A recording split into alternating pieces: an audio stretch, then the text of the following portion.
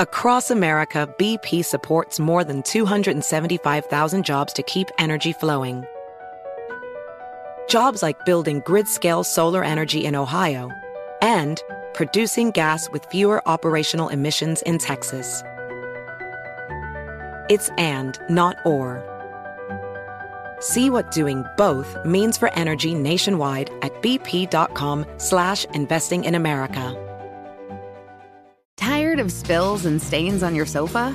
Wash away your worries with Anabei. Anabei, the only sofa that's machine washable inside and out, where designer quality meets budget-friendly prices. That's right, sofas from only $639. Anabei brings you a no-risk experience with pet-friendly, stain-resistant, and changeable slipcovers made with performance fabric, cloud-like comfort with high-resilience foam, and hypoallergenic featherless down that needs no fluffing. Their steel frame ensures longevity, and you can rearrange the modular pieces anytime. And here's the cherry on top, up to 60% off site-wide. It's backed by a 30-day satisfaction guarantee, so if you're not absolutely in love, send it back for a full refund. No return shipping or restocking fees. Every penny back. Join the revolution of easy, clean, stylish living with up to 60% off at anabei.com. That's ANABEI.com. Offers are subject to change and certain restrictions may apply. See new things, try new things, go back centuries while living in the moment, forge new paths while discovering old ones, pedal, paddle, and paint while trekking, tasting, and tailoring experiences that transform you into a better version of yourself. Immerse yourself in the world by activating your mind, your heart, and your body on a river cruise exclusively from Avalon Waterways. Save with limited time offers at AvalonWaterways.com. Avalon is cruising elevated. Tired of restless nights? At Leesa, we know good sleep is essential for mental, physical, and emotional health. From memory foam mattresses to hybrids that keep you cool all night long, Leesa's mattresses offer exceptional comfort and support with free delivery and 100 nights to try out your mattress in the comfort of your home. For a limited time, save up to $700 off select mattresses plus 2 free pillows. Go to leesa.com/iHeart for an additional $50 off mattresses and select goods. Exclusions apply. See leesa.com for more details.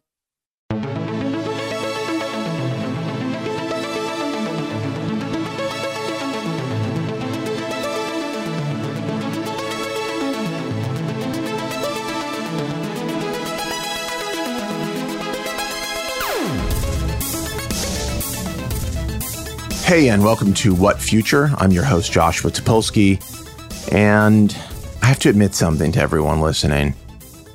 I've got to tell you something. It's not something I talk about a lot. It's not something that I, like to put out there very much. It's very private, but I'm a gamer. Some people might not know that about me, but I like video games and I play them on a regular basis. And, to be honest with you, I have not gotten much of a chance on this podcast to talk about my love of gaming and my status as an official gamer in the landscape of other gamers. And so I was hoping and thinking for a long time about having someone on who I could really get into it with about video games, both past, present, and future. So the man that immediately came to mind is Washington Post journalist Gene Park, who is hilarious on Twitter and other social media platforms and is super smart and interesting when it comes to, I would say, adult commentary on video games, because there's a lot of commentary on video games. It's not that it's not adult, but it's not quite at the level that I desire my video game commentary to be. That said, there's also a lot of great video game journalism out there and a lot of great ethics in video game journalism, which I'm excited about always. So we got Gene. We said, will you do the podcast? I didn't do any of this. This is my producers. And Gene said, yes, I guess. And so we got him here to talk about games and all sorts of other stuff, but mostly about video games. So I'm very excited about this. I have a feeling that we're going to connect on a deep level, and I want to get into it. So let's go.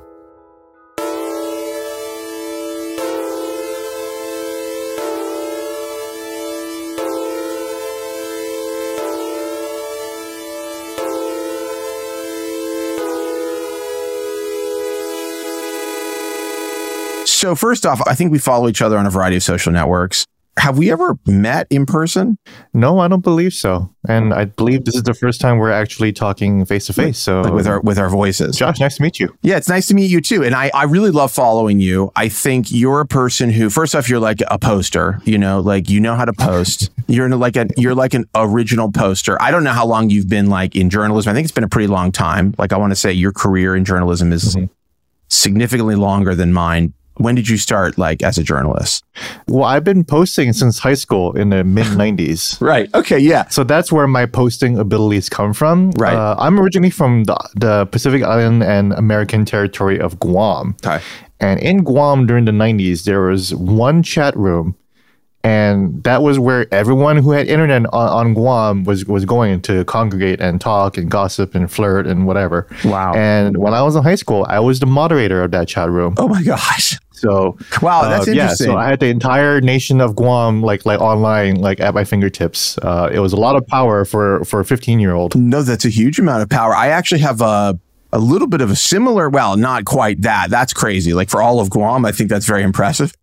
Pittsburgh didn't have a lot of like, there was no, in the mid 90s, like there was only one, I think maybe one ISP besides like things like Prodigy and whatever there was, like Prodigy and AOL, and it was called Telerama. And I worked there as a teen in like customer support. And I also coined a great piece of ad copy for them, which was Telerama, tell your mama, which I thought was frankly an incredible stroke of genius. Anyhow, but I get it. I was online at a very young age, way too young. I think I was on the first time I was actually on the internet. I was like 12. Yeah. I don't know how old you are, and I'm not going to force you to tell me, but I'm 41.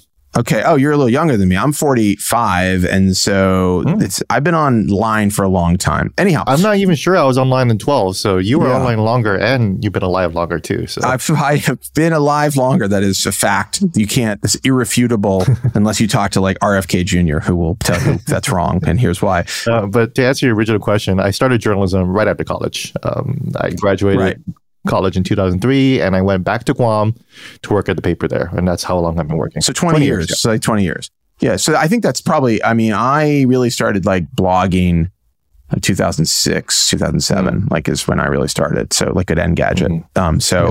Anyhow, long and short is you're great at posting, and I like following you. I've been obviously like Twitter now sucks and is horrible, and we all want to leave it as soon as humanly possible. But one thing that you do that I really enjoy is you engage with people, which is great. I mean, like obviously can sometimes be to your detriment, but like, you will, answer people who are, I feel like kind of being like asses or at least respond to them in some way, because there are a lot of asses on Twitter. And you also like just talk about stuff, and like you post stuff that's like very like real and honest about like, personal stuff, but also like your thoughts on the industry like that you cover. And so I enjoy it, and I followed you for a long time, and it's always strange, like to like finally like talk to a person who you think I think I know you. Like I know a bunch of stuff about you. I like know your work, but we don't really know each other. We don't know what could happen here. A lot of people have met me in real life, and they would pretty much say, "Yeah, you seem to be what I expected," and that's what I hope for. I'm an elder millennial, right? Like you. So, or you, I guess you're Gen X. I'm Gen X. Yeah, I'm just right on the cusp of like Gen X and millennial, I guess, right? But I have no energy to put up a persona online. I can't be another character online. Yeah. The character that you see is the character that you get. If I seem loud, I'm actually loud in real life. If I seem a little shy, and that's when I feel like being shy in real life. Right. It's pretty much what you expect. So. Yeah, no, I think that's actually like, I think that is a generational thing to some extent. I feel that very strongly. It's actually very hard. And in fact, the producers of the show will tell you, I think there's a little slight like frustrating element of I'm like not self-promotional, and I don't like to affect a vibe of whatever it is I'm not actually feeling, and like it's interesting joining all these new social networks now, trying to like play around with them, like Blue Sky and Mastodon, and now obviously Threads. I'm like, okay, what do I want to post here? Honestly, lately a lot of it is like I don't want to post anything. I kind of don't feel like engaging. It's like, God, the idea of like, I don't know. Are you on Threads? You must be. I think I follow you on Threads. I am on Threads. Actually. We probably follow each other. I'm not really active there right now, but. Right. Are you like, oh God, now I have to like do Threads? Like, is that a thing that you feel daunted by? Yeah, before I cover video games, I've only been covering video games for 3 years. So just to be clear, a lot of people think that I've been in the games industry for a long time or covering the beat for a long time. Oh, you've only been doing it for 3 years? It's only been 3 years, just like 2.5 years. Wow. But before that, I was a social media and audience editor at the Washington Post. And part of the reason why I'm glad I'm not in that job anymore is because I can't keep up with all these platforms anymore. You know, Right. TikTok is one that I've just given up on. It's a completely different language. Again, you would need to be a different persona for that platform. Well, yeah, and you have to like produce video for it. Like that's the problem for me is like I don't know. I just don't want to like have to make a video. Mhm. Exactly. You know? Yeah. Being self-promotional on video too, right? Yes, no, it's very cringe. In my opinion, there's just a high level of cringe. Now, you and I may have a different like radar for cringe. We may think things are cringy as we might have referred to them at an earlier era. Now they've just shortened it. They're just taking off letters. But I see a lot of stuff and I see people who are like, you know, some people who are like contemporaries of mine, not that many, certainly around this age, and I'm like, ooh, like I wouldn't post that. Like personally, like that doesn't feel like a thing I'd do. Yeah, man, me too. I have a lot of friends my age on TikTok, and I'm watching them, and I'm like, I don't know if I really like your content, and I don't know if it really works. No, it's. I wouldn't tell them this to their face, but I'm a little embarrassed, you know. Right. No, it's wild when you like see somebody that you know pretty well, and then you see them on TikTok, and like you're like, oh, yeah. And it's like I know you don't do these dances in real life, you know. Right. It's like I gotta like this now, like because otherwise it's gonna seem really weird. Like you know, it's like yeah, you don't want to bring it up, but anyhow. So you're good at posting. I'm actually very curious now. I thought for some reason you've been covering games longer. I think perhaps it is because I feel like your voice on it is very authoritative. I think like you have really interesting commentary and sort of like a perspective on gaming that I find to be, you know, I mean, I assume it goes without saying that you're a lifelong gamer. Am I correct in understanding that? Yeah, thanks for saying that. It's funny that you say that because earlier today, I actually did a training with a bunch of our Washington Post interns. One of my biggest pieces of advice, well, they were asking me why I sound so authoritative. And part of that is because of my long history of just reporting in other topics, crime, courts, local city council, state government, transportation, education. Right. A lot of factual based stuff.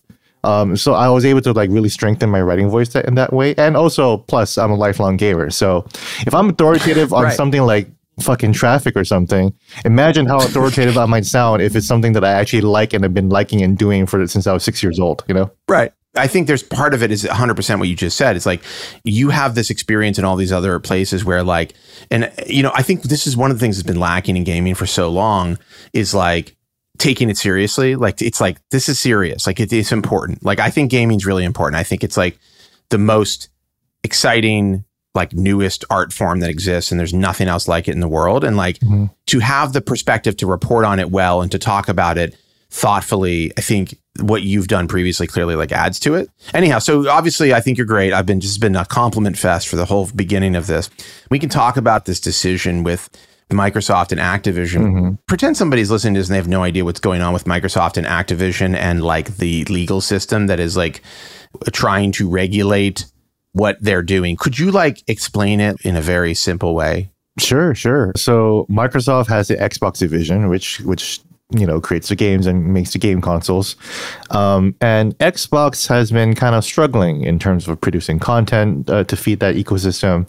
Right now, Xbox wants to be the quote unquote Netflix of games. So they have a service called Game Pass, where you subscribe for at least or at most $15 a month, and at least it's $1 a month, depending on what kind of deals you get. You get access, and you're able to download a smorgasbord of video games, probably about 200, a rotating library of video games, and you just get to play them for $1 a month. Yeah, it could be as low as $1 a month if you just like buy it at Xbox and you like use a free coupon like in the box or whatever. That's a good deal. It could be $1, could be $5. I gotta check that I think out. they actually raised it to $2 now. So you know. Oh no! Well, that's not bad. Right. Okay. So it's like an all-you-can-eat. Like it's like games you can stream and download. You can stream right? and download it. Yeah. I mean, that's the difference between this and Netflix is that like you can actually download the games and it'll be in your hardware. You won't own it. Right. You can still buy it, which is a nice thing. You can't really buy Stranger Things off Netflix, right? Like everything on Netflix is like you're leasing it for the duration that you view it, and then it goes back to their servers or whatever. Exactly. So about a year and a half ago, Microsoft announced they've been on an acquisition spree where they've been buying video game studios up. And their last big acquisition was Bethesda Game Studios, which they acquired for $7 billion. And these are the guys who make the Elder Scrolls games. I'm sure many of your listeners know the game Skyrim. Fallout, right? And then the upcoming one of my favorites, Fallout 3. Starfield coming out this fall, Oh, right. And then so Microsoft announced about a year and a half ago that they were going to buy Activision Blizzard King for the tune of $69 billion. Easily the biggest gaming acquisition ever, the biggest tech acquisition. Is that right? It's the biggest tech acquisition ever? Yeah, and that's actually cited in the decision. But then there's, of course, like, Disney buying Fox, and that was like over $100 billion, I believe. And then AT&T buying Warner, which was also just like a little bit bigger. So it's definitely on that scale. I think it's probably like the 6th or 7th biggest acquisition of all time. That's crazy. And then so an acquisition that big would fall under a lot of regulatory scrutiny. So various different regulatory bodies around the world are looking at the deal, and they've mostly approved it. I think it's basically 39 countries that approved it. Right now, the only one pending is the UK with their Competitive Markets Authority and the FTC. So the FTC filed suit for a preliminary injunction, basically a temporary restraining order on the deal to stop it. Basically, citing antitrust concerns. Right. FTC Commissioner Lina Khan, has built her career on antitrust legislating, and this was a big deal for her. Yeah. So the FTC tried to sue Microsoft. They had hearings in San Francisco federal court for the last few weeks, and the judge decided against the FTC and basically said there's no reason to hold this up, and we can go into those reasons more later if you want. Right. But that's basically what happened. So it seems pretty clear, a green light for the deal to go ahead, and the deal is supposed to close July 18th. Right. The FTC there's some, or have they already appealed or are going to appeal? They have already appealed. Yeah, they appealed. But, as my understanding is that's just procedural, and also, appeals rarely ever win, so. So Activision Blizzard King, is that the full name of the business? Is that correct? Mm-hmm. The King part is important because the King part is the one that makes Candy Crush. That's a real moneymaker along with Call of Duty, Is Candy Crush really is it? I haven't looked at these numbers in a while. It's still popular, man. Right? Okay. Wow. Interesting. Look. I mean, listen. I think when you get right down to it, there's only a few things that really stick on a phone. Like there's really in the history, when it comes to this shit, there's going to be a few things, and it's going to be like Candy Crush will just be there forever. Yeah, Candy Crush is still popular, but a lot of people don't really talk about it. It's like ketamine. You don't really understand like how prevalent it is until you see someone using it, and you're like, oh, okay, people are still doing this. Okay, till you get a bump, and you're like, hey. Actually, this is terrific. Why am I doing this all the time? Yeah, that's what the K stands for in ABK, right? Yeah. Okay, so they make Candy Crush. They make the Call of Duty series, which is a very, very popular propaganda for the U.S. military. Yeah, pretty much. Perhaps the single most effective piece of propaganda that has ever been created in service of convincing people that the U.S. military rocks. Not saying that the military is bad, but I think the military industrial complex is not great, just generally speaking. But anyhow, Call of Duty, what else do they make? Give me another. Do they make, what's the new Diablo? Is that theirs? That's on the Blizzard side. They make World of Warcraft, which I'm sure a lot of people know. Okay. That was a phenomenon of a couple years ago. Used to be popular, but now it's waned slightly. Yeah. Activision also owns Crash Bandicoot. Of course, the lucrative Crash Bandicoot franchise. Yeah. And they also own the Tony Hawk video games too. So. All right, Tony Hawk. That's, but kind of honestly. So where's where I'm getting. Yes, these games are obviously very well known, successful, huge money makers. But even with all of those titles, I don't know. And even with Bethesda, Sony still seems to have the better games. And my understanding is that as part of this deal, they're not saying we're not going to release Call of Duty for the PlayStation, right? In fact, they kind of have to make some kind of commitment to releasing those games eventually, right? Is that correct? Yeah, they did have to commit to that, and they've also said that it would make monetary sense to continue to make it because one of the biggest audiences for Call of Duty is on PlayStation, so they would probably lose money if they decided to stop it. So there's a lot of publishers that have a lot of really popular games. I guess on the Sony side, Sony as as a publisher in and of itself, it's probably responsible for some of the most popular titles. And like, I don't know, like, I guess, does Sony also own a bunch of studios? Like, I actually don't remember. They do. Yeah. Most notably, they own Naughty Dog, the makers of Last of Us. Oh, yeah. Bought quite a while ago, I think during the PlayStation 3 era. They made the Uncharted games, which is basically, millennial Indiana Jones, right? Oh, yes. And then they own Insomniac Games, and they're currently very popular for their Spider-Man games, which are fantastic. Right. They're amazing. They're really good. They're really good.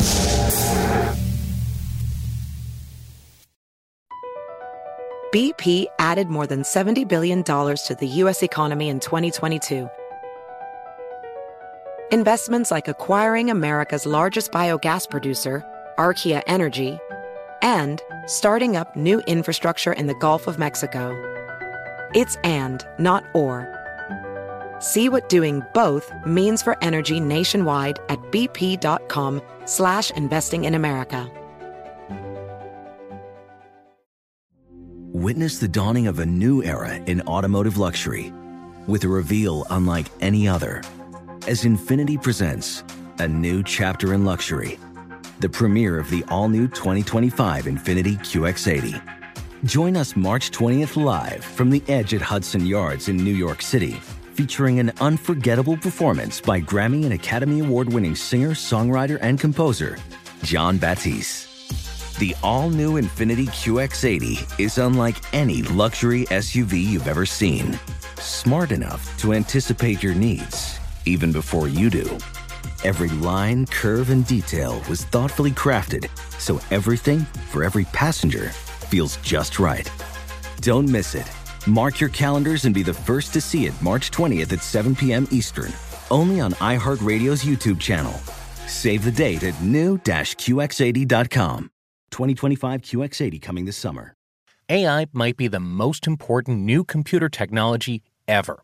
It's storming every industry, and literally billions of dollars are being invested. So, buckle up. The problem is that AI needs a lot of speed and processing power.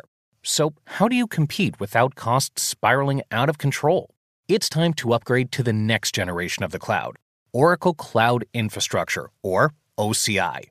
OCI is a single platform for your infrastructure, database, application development, and AI needs. OCI has 4 to 8 times the bandwidth of other clouds, offers one consistent price instead of variable regional pricing, and of course, nobody does data better than Oracle. So now you can train your AI models at twice the speed and less than half the cost of other clouds. If you want to do more and spend less, like Uber, 8x8, and Databricks Mosaic, take a free test drive of OCI at oracle.com/strategic. That's oracle.com/strategic. oracle.com/strategic. Does money stress you out? Let Facet flip your financial chaos into clarity. Finding Facet immediately put us at ease. Facet's innovative approach to financial planning ensures your money works as hard as you do, enabling members to experience the joys of having your finances in order. And that makes us Facet for life now, I guess. Visit Facet.com, FACET.com to learn more. This ad is sponsored by Facet. Facet Wealth is an SEC registered investment advisor. This is not an offer to buy or sell securities, nor is it investment, legal, or tax advice. These testimonials are from current Facet members who are not compensated. All opinions are their own and not a guarantee of a similar outcome.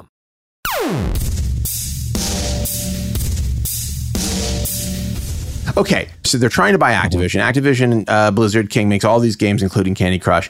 The FTC says, look, this is an antitrust situation. This is a monopolistic acquisition, right? Is that the idea? Like, by buying a company this large and attaching it to where you already have all these other businesses that are producing huge franchises, you threaten the potential of the fair market here or something? Is that correct? Yeah, pretty much. And I think there's an argument to be made about, the fact that it's Microsoft that's doing it. Microsoft, that's the 4th largest company in the world that already has its fingers in so many different pies already. Right. Now it wants to dominate the video game space, which is definitely not. And that was probably what helped Microsoft's case the most. The fact that it is a struggling brand in the video game market. Right, like comparatively, I guess the PlayStation brand and Sony's gaming efforts are more successful, and Nintendo is, I would guess, way more successful in terms of, they strike me as being the most successful video game company. I think they probably had the highest profits. I don't know if they had the highest revenues, but I think in terms of profits, they are. this is actually something we'll get into this because I do want to talk about Nintendo for a minute, and we'll get into that. But just to kind of like, you know, cap this off. So it seems like it's going to go through. I guess like my feeling is I'm always loath to side with like a huge corporation over something. There's no good guys. There's no real good guys in the story. So. No, there's no good guys. I mean, I just feel like, well, first off, it's like, you know, what is the goal? Why is it necessary? I guess if you're not going to limit the release of these games for other platforms, which it sounds like they're claiming they're not going to, does it even serve their goal to, I guess it does, because there's all kinds of other things you can do, like licensing and IP stuff and like, I guess. The problem with Microsoft is that it's been very, very bad at managing intellectual property, you know? Yeah. So you see Mario, and Mario just came out with a movie this year, and it's actually the biggest box office blockbuster of the year. Yeah, insane. That comes from Nintendo building that and nurturing that IP for the last 40 years. So when a Mario movie just comes out, it already has an automatic worldwide huge audience. Right. Microsoft doesn't really have anything like that. They have Halo. They did a show. Yeah, and they did the show, which was not great. Yeah. The Paramount says that it did okay. So it's like, okay, I'm sure it did. But the Halo characters are really dumb. I'm sorry, like who's the main guy? Master Chief. It's a really dumb character. It's like a Marine, first off. It's like a military guy, and you like don't see him. He's always like war. He's like always talking about war, like people fighting. He's not supposed to be anything or anybody. He's supposed to be an avatar. Yeah, he's literally like, right, you're supposed to imprint yourself on this ID. He's got a hood, he's always wearing a mirrored mask or whatever, like helmet, and you're just supposed to be like, this could be anybody. I mean, he obviously is like, you know, tough military bro or whatever, but yeah. And then the show was like, actually no, he's this guy, and he also has sex, you know, so isn't he different from you? Oh really? You know? They showed his face. They show his face numerous times. That was a huge controversy. The fact that they show that he can't keep his helmet on, right? And I don't mind it. I think it makes sense for the guy to keep his helmet off, but it was a huge deal. But then I was fine with the show until he took the rest of his armor off to have sex, and I was like, right, okay, you think he should have kept the armor on but just removed the pelvic area of the armor? I don't think he should have had sex. It completely ruins sex. Well, does Master Chief not have desires? Does he not deserve love? I mean, you've got to ask yourself. He does, but he has sex with a prisoner of war in the story. Oh, that's inappropriate. That's not cool. Like his prisoner. It's his prisoner, yeah.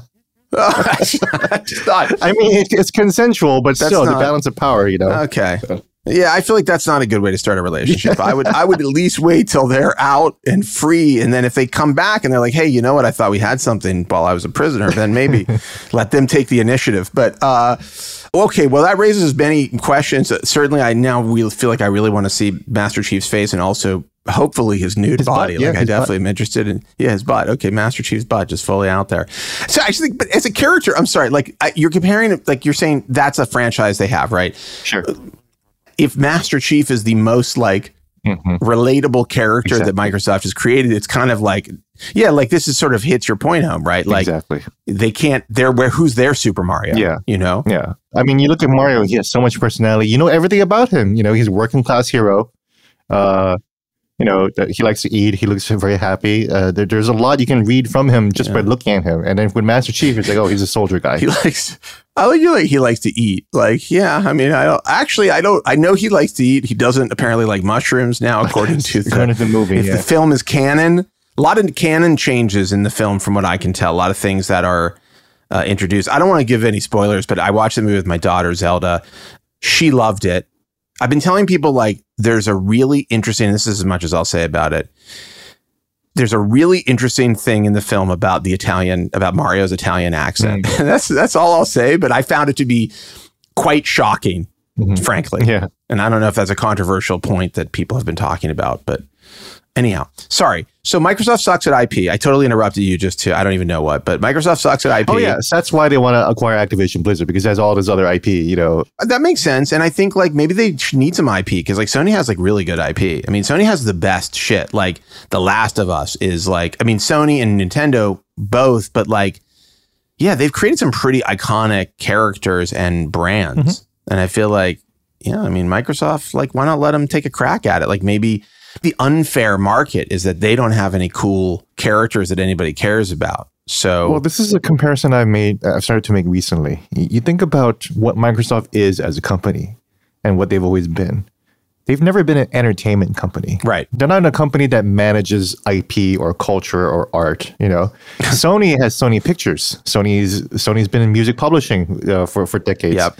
Nintendo is Nintendo, right? Of course. Nintendo does what Nintendo does. Yeah. Microsoft creates operating systems, right? You know? They create software. It's the plumbing. And this is like Bill Gates. I might have cited this on a recent podcast, but Bill Gates famously, there's an interview with him where he talks about how like they don't want to be the stuff you see. They want to be the plumbing. And like that's exactly what Microsoft has created, right? Like it's not the character up top. It's not like every character they create, Clippy, huge failure. They tried to be like personable with the Zune. The Zune was like, had a lot of character, but everybody hated it. Exactly. Like, I'm trying to think of other Microsoft characters. There's not a lot. Yeah, I mean, there's a Windows Phone, you know, doesn't really have a lot of personality there too, you know. No, horrible. I mean, I actually like the Windows Phone interface, but it was just a bunch of squares. Yeah, I've heard it was really good. It was fun. And I like the Windows interface too. I mean, I'm using it right now, Xbox. Yeah. And that's the thing about the Game Pass service.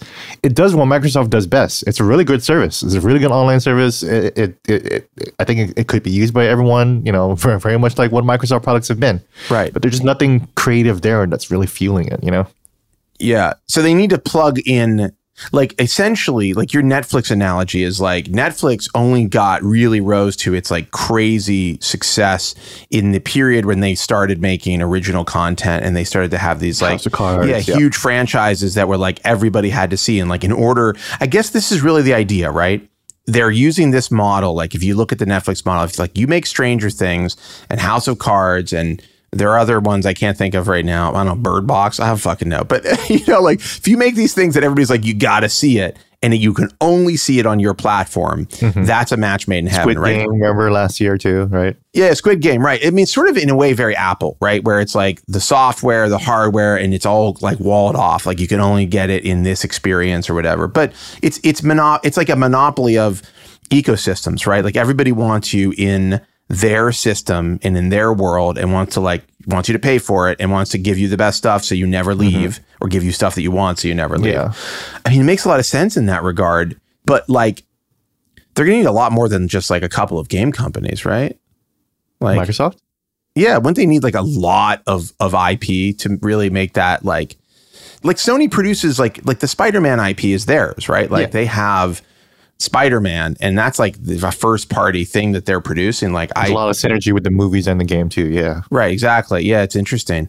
I mean, it makes sense for them. I mean, Xboxes, I had a Series X and is that the new one? Series X, that was called? Yeah, that's a new one. I had it and I never opened it, and we ended up doing like a giveaway with it at one of my websites because I was like, yeah, I have a PC and I have a PlayStation, the PlayStation 5, and I'm you like, don't need an Xbox. If you have a decent PC, you're fine. Yeah, I have my PC kicks ass. I literally like built my PC in preparation for Cyberpunk 2077. That's a whole other. Oh man, I love that game. Yeah, I love that game too. Only Elden Ring has topped my playtime on a game. Oh, totally. I've actually only recently done the thing that I think people normally do, where I probably played Fallout 3 more than both of those games, but that's at a time when I wasn't paying attention. I have a huge affinity for Fallout 3. When I first moved to DC in 2015, the very first thing I did when I moved to DC was I put on my headphones and I walked around listening to the Fallout 3 soundtrack just to kind of relive that experience in real life. It was awesome.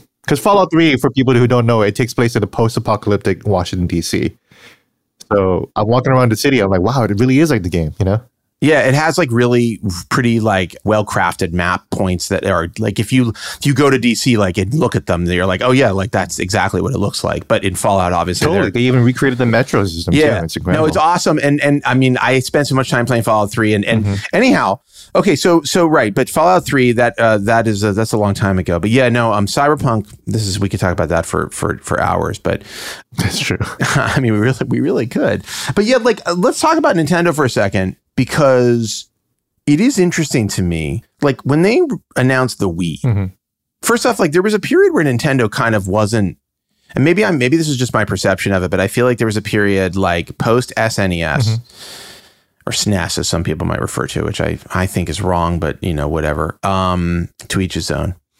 I feel like there was a period where there was like, yes, Nintendo was releasing game systems and they were doing okay, but none of them really seemed to be like the thing that everybody played. I feel like it was like when PlayStation came into existence, everybody's attention shifted to PlayStation, and like all the people I knew and all the people that I gamed with were like, we were playing like Metal Gear and like whatever that first gen, you know, like Silent Hill and all that stuff. And it was like, we were like, oh, okay, this is it. This is the next thing. And I feel like for a while there, Nintendo wasn't that competitive with them. Is that, by the way, is that my perception, or is that that's true. And, you know, for people who don't know, that was an issue of format. Nintendo didn't want to use CDs as the medium to deliver games.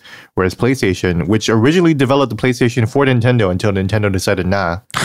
Crazy. That's why the Sony decided to say, okay, well, we made this whole video game system with CDs. We might as well just release it and call it the PlayStation. And that's what happened. And it was really an issue of format. So like, you know, Final Fantasy 16 just came out, but Final Fantasy 7 came out on the PlayStation because it had the CD format. They could not make Final Fantasy 7 or Metal Gear Solid on the Nintendo 64, which was in a very limited cartridge format. Totally. There's not a lot of space for audio. There's not a lot of space for video.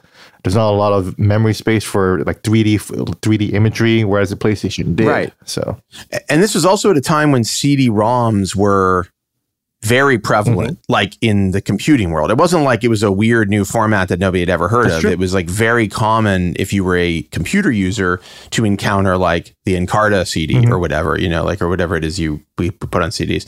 So like, yeah, that's interesting. But this is sort of what I was going to get to, is that they are always doing this thing where they're like rejecting the kind of status quo. Like they're rejecting this idea. Like I think there was a real conceit across the board in the video game industry at that time, because I feel like that was right around the era of like 3DO and Jaguar, which actually was cartridge based, but I think it had a CD adapter. TurboGrafx is probably, it's like the generation before it. My favorite game system, the TurboGrafx, also known as the PC Engine. But that had a CD adapter, and like I think, and then eventually the Turbo Duo, which was just a single unit with the CD, but in the Sega CD, obviously. And there was a real like conceit amongst seemingly all of the companies that like CDs were the thing and you needed to go to CD.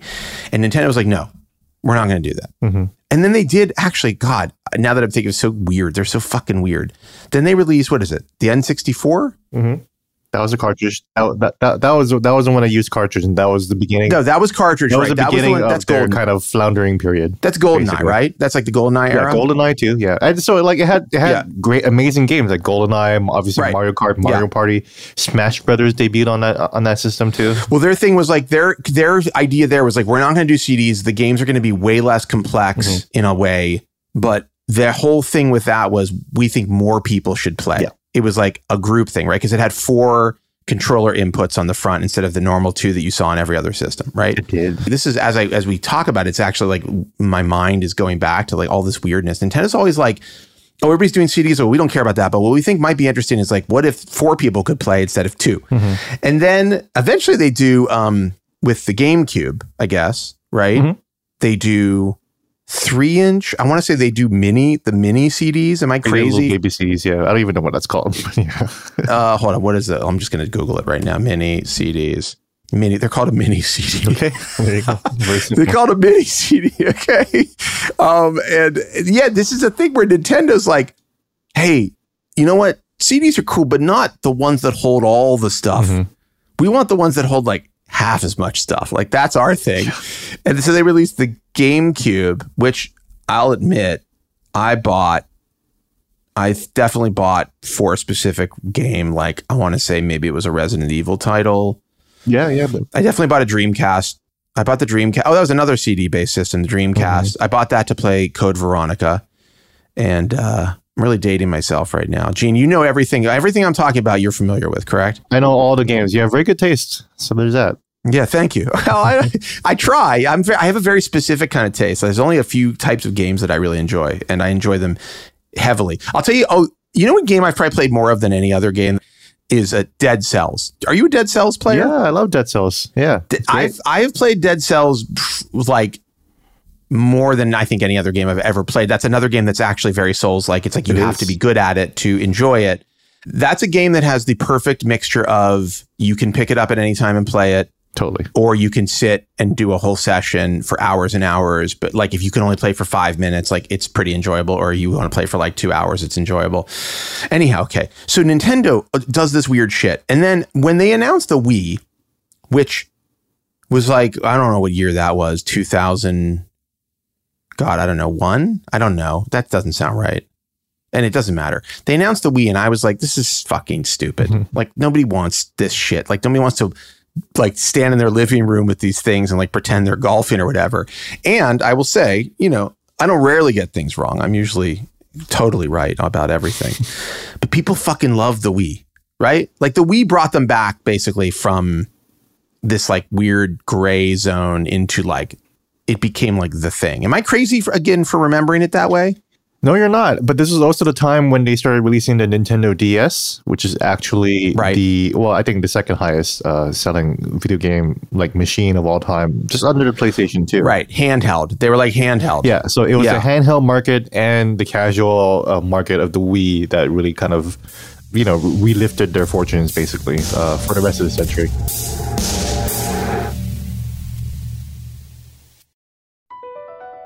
Across America, BP supports more than 275,000 jobs to keep energy flowing.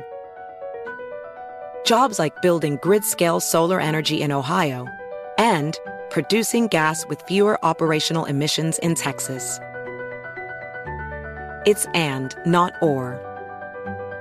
See what doing both means for energy nationwide at bp.com/investing in America.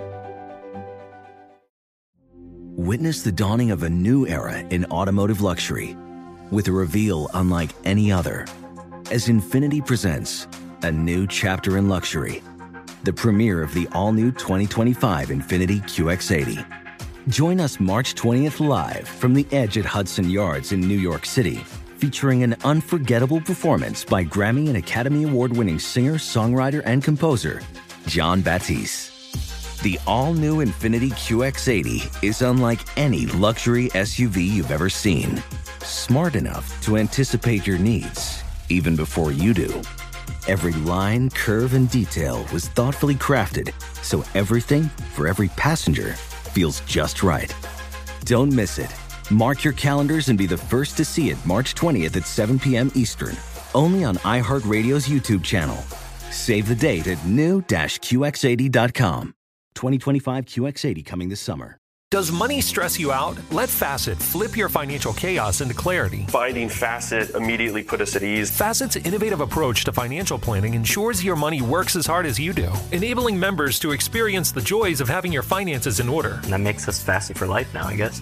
Visit Facet.com, FACET.com to learn more. This ad is sponsored by Facet. Facet Wealth is an SEC registered investment advisor. This is not an offer to buy or sell securities, nor is it investment, legal, or tax advice. These testimonials are from current Facet members who are not compensated. All opinions are their own and not a guarantee of a similar outcome. Okay, quick math. The less your business spends on operations, on multiple systems, on delivering your product or service, the more margin you have and the more money you keep. Obvious.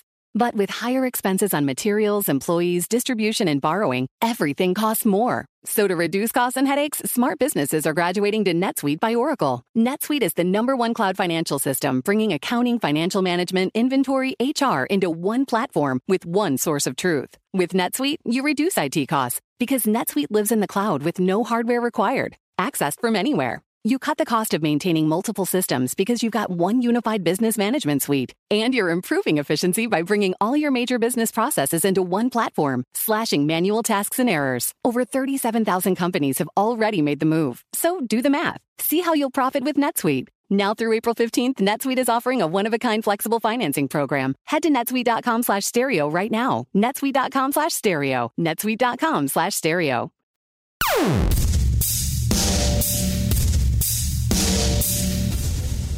Okay, anyhow, but so the thing with Nintendo is the Switch. This is where I'm getting to, by the way. Mm-hmm. I know, I swear I had a point. There's a long-winded way of getting there. The Switch is like, when again, they announced it and I was like, I don't know, like, why? Like, it's like underpowered. It's like really underpowered. Mm-hmm. Like, even when they announced it, it was like, oh, it only does 720.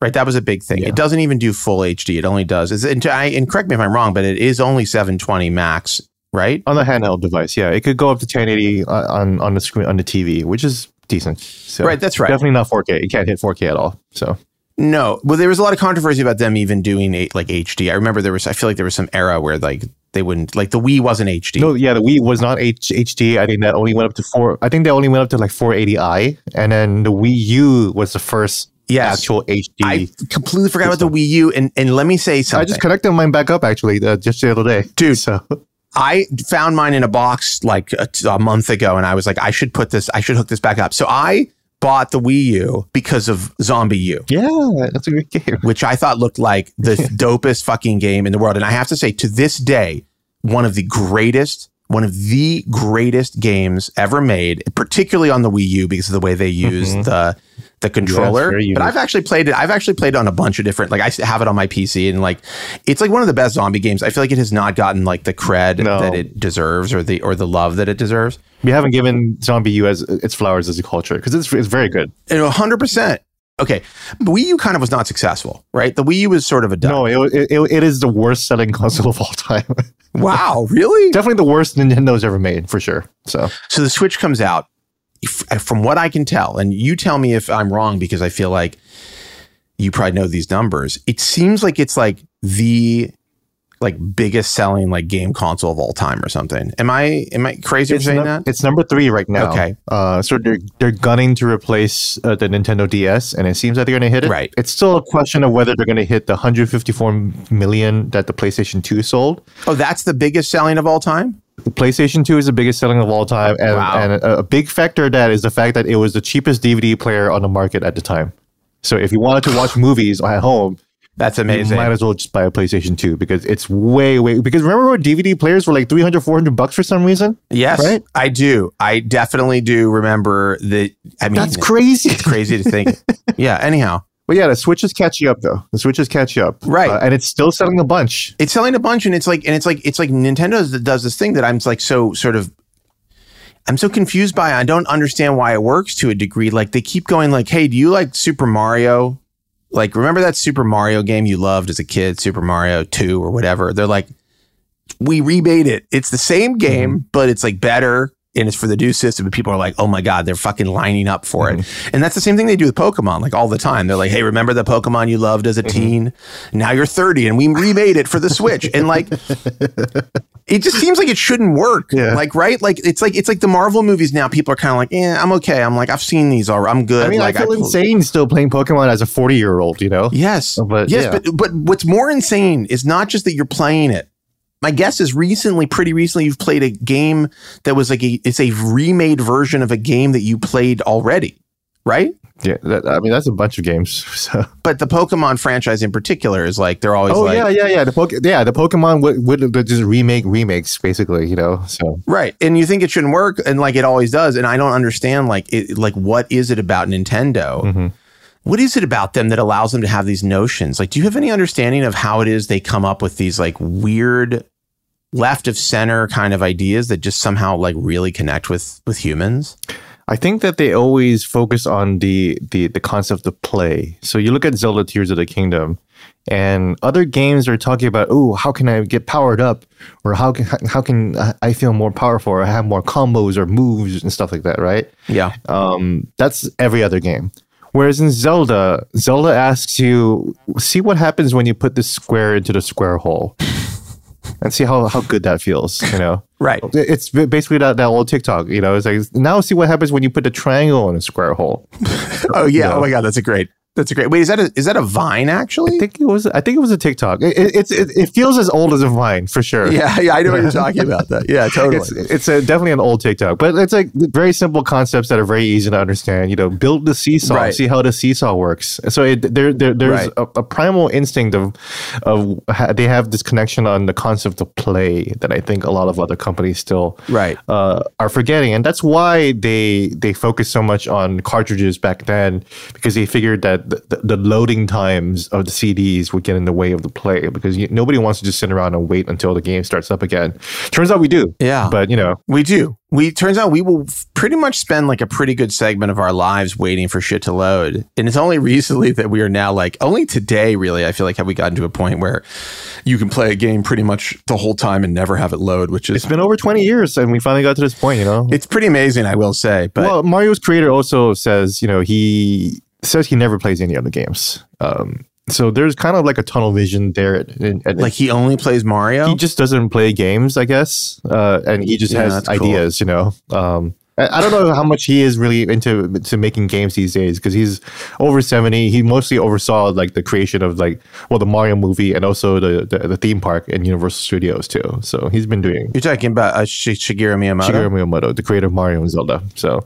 I met him at CES when I was 13. My dad took me to CES in Chicago, and he was there. Oh, man. I met him, and he signed my badge and drew Mario on it, okay? And I believe somewhere in my parents' house is that fucking badge, and I would really like to find it. And I'm like... Dig it up, man. I'm not to sell it or something, because I think it would be fucking amazing, to frame or whatever. Mm-hmm. We've talked about a lot of things. I feel like I rambled us into some weird territory, but I'd like to get from you a little bit of presaging about the future of video games. I'll start with some simple things, and then I'll take it into a more complicated space. First off, are there any games that are coming out in the near future that you are particularly excited about and feel like are going to be particularly interesting or good? This is going to be an obvious answer, but I'm definitely looking forward to the next Bethesda game, Starfield. Right. Are you worried that it's going to be a No Man's Sky situation? I am worried that the game will be a lot simpler than I think it appears to be. And that's partially because Fallout 4 came out and they simplified so many things from Fallout 3, which is why I still look at Fallout 3 so much more favorably. Agree. So they had more systems going on. It was much more of a role-playing game. Fallout 4 really simplified the decisions you make. They used to be very multifaceted, and in Fallout 4 they became very binary. Yeah. So they've been trending that way for a while, for the last decade or so. So I'm worried that Starfield is going to be the culmination of that trimming down of every role-playing aspect. But they seem to be promising a lot. But then the issue is that Todd Howard, the director of Bethesda Studios, has been a little, I respect him a lot. I love him. But he's also a bit of a charlatan, and he just he just says things, and it doesn't really come out to be exactly true. So I'm really, really fascinated and interested to see whether there are actually 1,000 planets that the game promises that you can fly around in and explore. Yeah, See, when I hear that, I'm like, it's too many planets. Like, I feel like one of the problems with the games lately for me is like, there's too much going on. There's so much to do that I'm like, I don't know what to do here. Like, there's too many options, Yeah.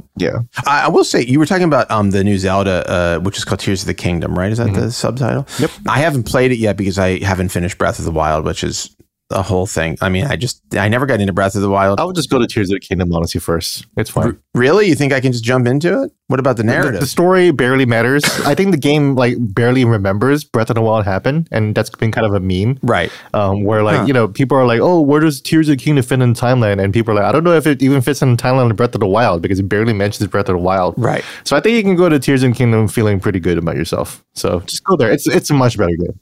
Okay. All right. Well, I've been watching people's videos, like not too much because I don't want to spoil it, but what it's doing, it looks like so much fun and so creative and like just like crazily creative. I'm like, God, this is such a Nintendo move. It just feels like everybody's zigging and they zag, and where they zag is just like a crazy, like super fun, playful thing. Like to your point about play.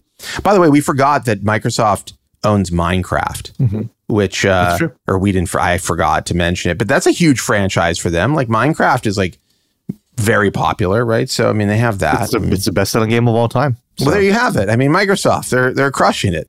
But Minecraft and Zelda Tears of the Kingdom have a lot in common because, like, there's so much creative aspects in it. So, like several years ago, Minecraft was popular for people was able to actually create a working computer inside Minecraft. Right.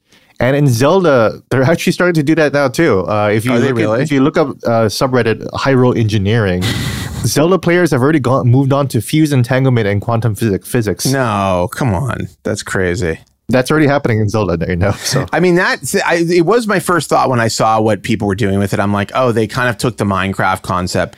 They did. I want to get your take on Apple's on the Vision Pro. Like, obviously, there's like gaming implications. There's huge gaming implications with like any company who's doing VR.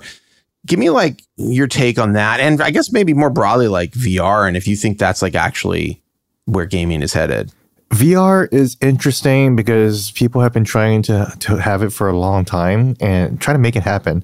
I keep going back to this VR conference I attended in California several years ago. And this was around the time when the Nintendo Switch and Breath of the Wild came out, Zelda Breath of the Wild. And it was interesting to see all these VR creators and CEOs of VR companies. And they explicitly referenced Zelda. They were especially fascinated by the fact that Zelda and the Nintendo Switch were selling 1-to-1. Every copy of Zelda would come with a Nintendo Switch and vice versa. Right. And they were fascinated by that, and they were jealous of it. They were like, we're trying to sell VR hardware, but we have no software that is as compelling as a Zelda to move actual hardware, to get consumers to spend hundreds of dollars on hardware and adjust their living space around it. And they haven't found that. And I feel like that's still where VR is. Right. That said, I'm really, really excited for the Apple Vision Pro. I'm a huge Apple fan. I have so many different Apple products, and I've just really leaned into the walled garden aspect of Apple. I'm enjoying it. And if I could afford it, I would totally get a Vision Pro. After that press conference happened and with Apple, I was walking around the Washington Post newsroom asking various people of knowledge or at management, so what is our Apple Vision Pro strategy? Because we're getting some for the office, right? Right. Yeah. Are you actually? Nobody said anything. I think you could make it happen. I mean, you could definitely like it. Someone's getting it for review there, right? Like, yeah, for sure. And then we have like a bunch of VR headsets around because, like, the Washington Post has played with VR and AR like storytelling. I think we kind of gave up on that for a while, but well, that's because it was a gimmick and everybody was kind of like, it's exactly. Not really. So I mean, I'm sure people are watching the Vision Pro and wondering like, do we need Apple to make VR a thing? I don't know, But I think your point is actually really well taken. It's how, I've thought about a lot of this, having tried a ton of these things. I mean, I have lots of issues with their concept of how to do it, but like my big one is actually what you said, which is like, what's the app or the game or the experience that's so compelling that you will put this thing on and like tune out the world and go like totally immersive into it. And like, I just think nobody has established, like, I've played some very compelling and very immersive stuff. Like, I think some of the Star Wars stuff they did for like with the Quest was really, really cool. And I told people, I'm like, oh, this is awesome. Like, you should check it out. It's super fun. But like, to invest like a significant amount of time or energy into that, like, well, first off, VR makes me nauseous. So like, I have to take Dramamine to use it. It makes me sick. So there's also like that hurdle. Yeah. Like when I played Half-Life Alyx on the Steam VR, incredible game. I've never experienced anything like it. Like, I would probably think that that's probably the closest thing to an actual killer app, where like anyone interested in video games should absolutely try that out. But it was so realistic that I was nauseous for about 2 hours. Oh, wow. Like, that's interesting because I bought that game with the intention, because obviously it's Half-Life. I bought that game with the intention of like, I'm going to play this. I just need to like get the headset and like hook it up and whatever. And I've kind of just been like, well, I'm not going to get into that. And so I've avoided it completely. But I wouldn't just buy one just for it. And that's the problem, Right. Exactly. Yeah. That is the problem in a nutshell. Okay, Gene, I got to let you go. Unfortunately, this is super fun. You definitely got to come back. And frankly, we can talk about probably a lot of stuff, but the gaming stuff is so interesting to hear somebody with like your history and experience. It's just like really fun to get your perspective on it. So thank you so much for doing this, and come back soon. Yeah, thanks for having me, and I'd love to be back soon. Thanks so much.